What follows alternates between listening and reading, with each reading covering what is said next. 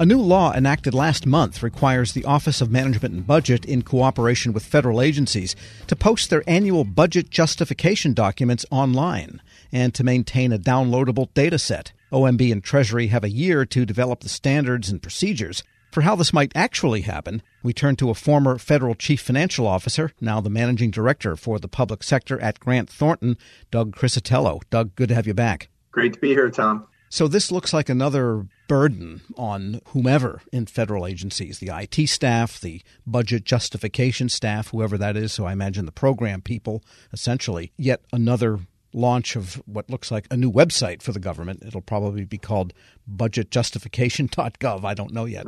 But what would it take to pull all this together, both across a large department, let alone across the government? Well, OMB would be the central coordinating agency for this information, and OMB already publishes a range of other budget documents on its website. So adding congressional justifications to that site should be fairly straightforward. Requiring this machine-readable format, the justifications in that format, to be posted or at least linked. I mean, it's not necessarily a website, a separate domain altogether. It should enable better analysis and understanding of the information that's captured in congressional budget justifications each year.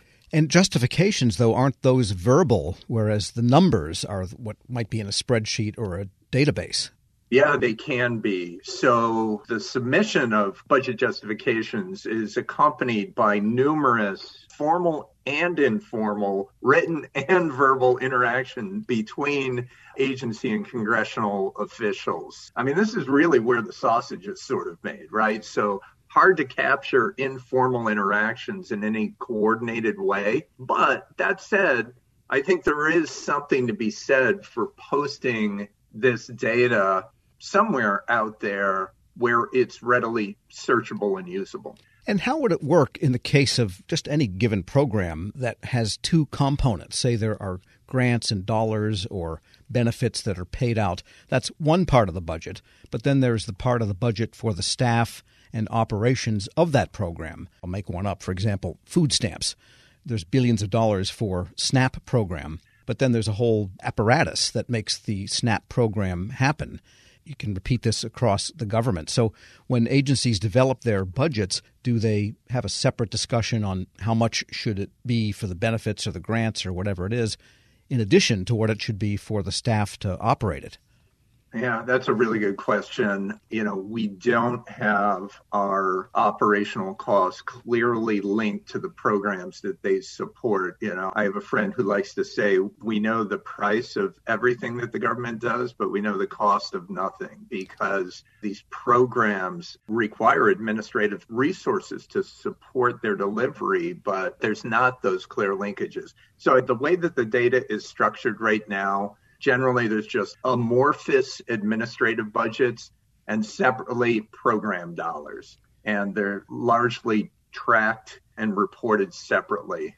Hopefully, we're headed toward a point where, we have a better sense as to what these programs cost to deliver. Well, I can see where that could get fuzzy, without anyone being at fault here. For example, say you take to return to Agriculture Department, and I know that wasn't your department, but say you have a technology staff at the department, and, one day they might be helping the SNAP program. They might also be helping, the next day, the Farm Service Administration with their IT needs or something. So it's hard to divide people across various program channels if they're a central service. Yeah, it is hard, but we have technology systems today that enable departments to be able to do that. So it's a question as to how seriously do we want to take that exercise, but it could be done. We're speaking with Doug Criscitello, Managing Director for the public sector at Grant Thornton. And in the preparation of budget justifications, I guess they're formally delivered by the Secretary to OMB and by the OMB to the White House. I mean, not the White House is the OMB, but anyway, who actually participates in the preparation and approval of those documents? So I'm an ex-OMB or earlier in my career. That's true. And at that organization, preparation of the president's budget takes precedence over everything else. Now, I've also worked at a couple of federal agencies in the budget shops. And when you get there, you understand that preparation and submission of congressional budget justifications is the most important activity that those offices undertake each year. So, look, when I was at OMB, and this still occurs, right? OMB reviews the congressional budget justifications, but it's really just a review to ensure that it's consistent with the president's budget. It's not nearly as important to OMB as it is to the agencies. So that's an interesting sort of dynamic. And that, I think from the OMB perspective, they want to make sure that all the information in the president's budget is posted and available for public inspection. But this would be something new if OMB suddenly had a significant role in coordinating or acting as a clearinghouse for justifications. So gathering the justifications within a given department or agency, then that would come under, do you think, the financial channel or who?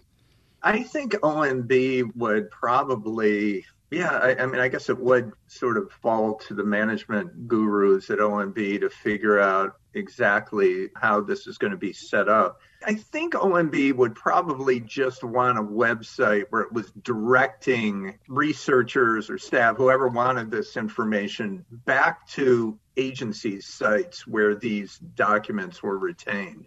One thing that's tricky here, and this is something that, you mentioned the burdens on IT shops. This data would need to be, these aren't just PDFs that would be posted, right? So they would be required to be posted in structured data format, which is, structured data as a researcher, it's a good thing, right? Structured data is born to be analyzed.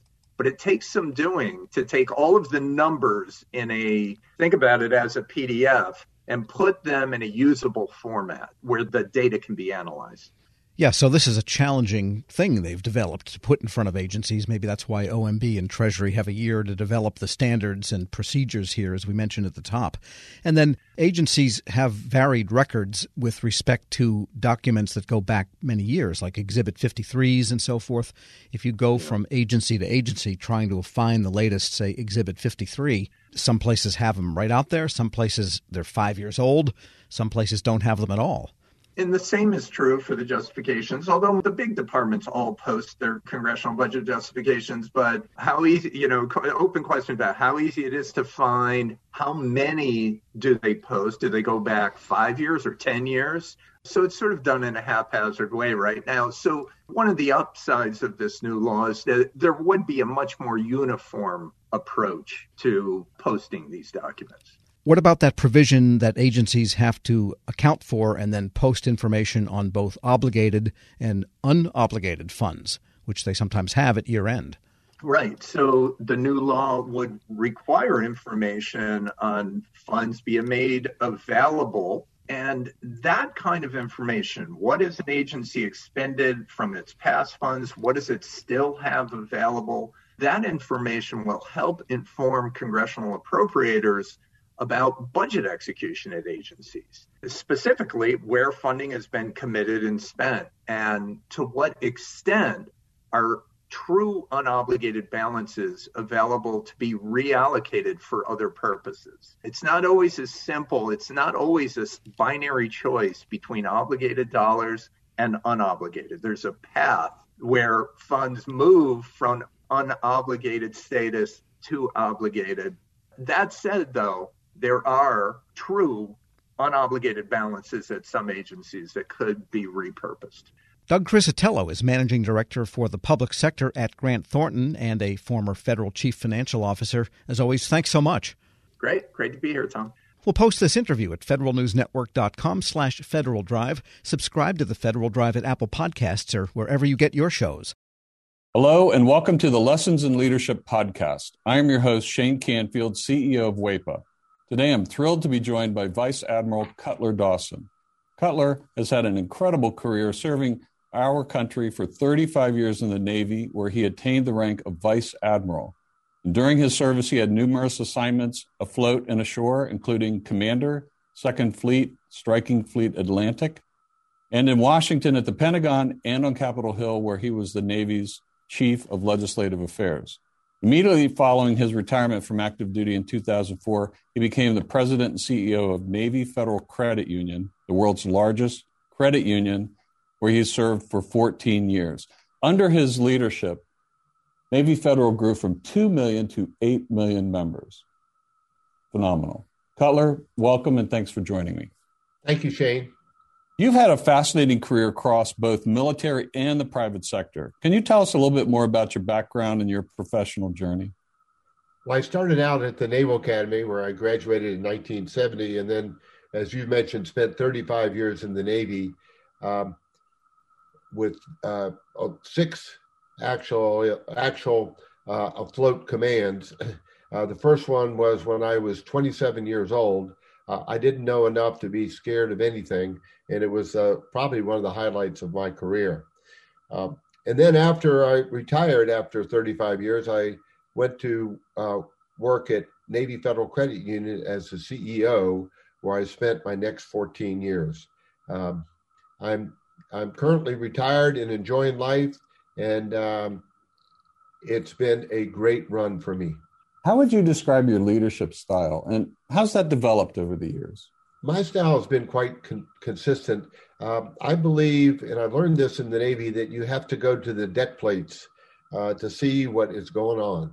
And you have to learn what your people do and how they do it so you can help them to be better at it and more efficient and more productive. It's something that you need to do all the time. I remember I used to tell folks that you don't want to retreat to your cabin. And what I mean by that is the longer you're in a position, the less you think you have to get out and about. But that should be the opposite. You should get out and about more because people change, situations change, and you've got to figure out a way to get to them and find out what they're doing and what you can do to help them. We'll talk a little bit more about your book, but I read it, From Sea to the C-Suite. Fantastic read. You talk about the deck plates in that as well. I would encourage everyone to get a copy of this and read some more detail about going to the deck plates. Cutler, who was the most impactful leader in your life, and what quality did you admire about them? I had numerous while I was in the Navy, but the quality that I enjoyed the most was the leaders that got to know me as an individual, and that they cared about me. And I could tell that they cared about me. And they were not only my leaders, but they were my mentors. And I remember one particular one, Bill Schiffer, when I had my first assignment at the Pentagon. I would go in to see him with my problem of the day. And I knew that he had numerous problems of his own, but he would stop and he would focus on me, and he would make me feel like I was the most important person in his world. And I tried to do that throughout my career, but really it's about caring for your people. Cutler, in reading your book, there was a quote you used to inspire those people that work for you. And it really got my attention. And it was, you are the captain of your own ship. I wonder if you can talk a little bit about what that means and how it was useful to you and the leaders you were developing. Absolutely. What I mean by captain of your own ship, when you are the captain of a ship, sometimes you're in the middle of the ocean and you don't have anybody to turn to make decisions. You don't have anybody to turn to ask, what should I do now? You have to be the captain of that ship. And I translated that into, let's say, Navy Federal's organization, where I would tell branch managers that I said, you are the captain of the ships of Navy Federal. You're the ones that are facing the members or customers, as others call them, every day. And you have to make decisions without a lot of guidance in some cases and without a lot of time. So be the captain of your own ship. Step up, make decisions, do what you think is right, and you never can go wrong. I think that is so important. And you have to give your people a little bit of latitude to take some risk as well, because there is risk for them in doing that and risk to your organization. That's right. And I mentioned that I took command of my first ship with 5 years in the Navy, and I was 27 years old. Well, my boss had 32 years in the Navy, and his guidance to me when I first met him was, Cutler, you do the right thing and I'll back you up all the way. What a wonderful way to spend an assignment with backup and guidance like that. What great advice. It's clear leadership is a topic you're passionate about. You wrote the book we mentioned before, From C to C-Suite. Can you tell us a little bit about that project? Yes. When I was at Navy Federal, I would tell sea stories as parables to get my point across. And folks would tell me, Cutler, we like your stories. It gives us a picture of what you're trying to tell us. Now, what else are they going to say? They work for me, but I took it as a compliment, and it was. And my wife encouraged me to write a book, and I needed a co-author to help me. And I found a lady named Taylor Keelan, who was the perfect co-author. She turned in my stories into wonderful chapters that I'm very proud of. Where can listeners find a copy? Well, you can get it on Amazon, and you can also get it on the Naval Institute website. And I might add that any proceeds from the book, Navy Federal uses to give to charity. Fantastic. Cutler, thank you very much. Really enjoyed your time and your lessons in leadership and sharing with us your life story. And I've learned a lot, both from talking to you today and reading your book. And thank you very much for your time. It's my pleasure. And I would like to add one thing, if I could, Shane. During my assignments in Washington, D.C., I gained the utmost respect for the civilians that work here every day. They're hardworking, they're dedicated, and they have my eternal gratitude.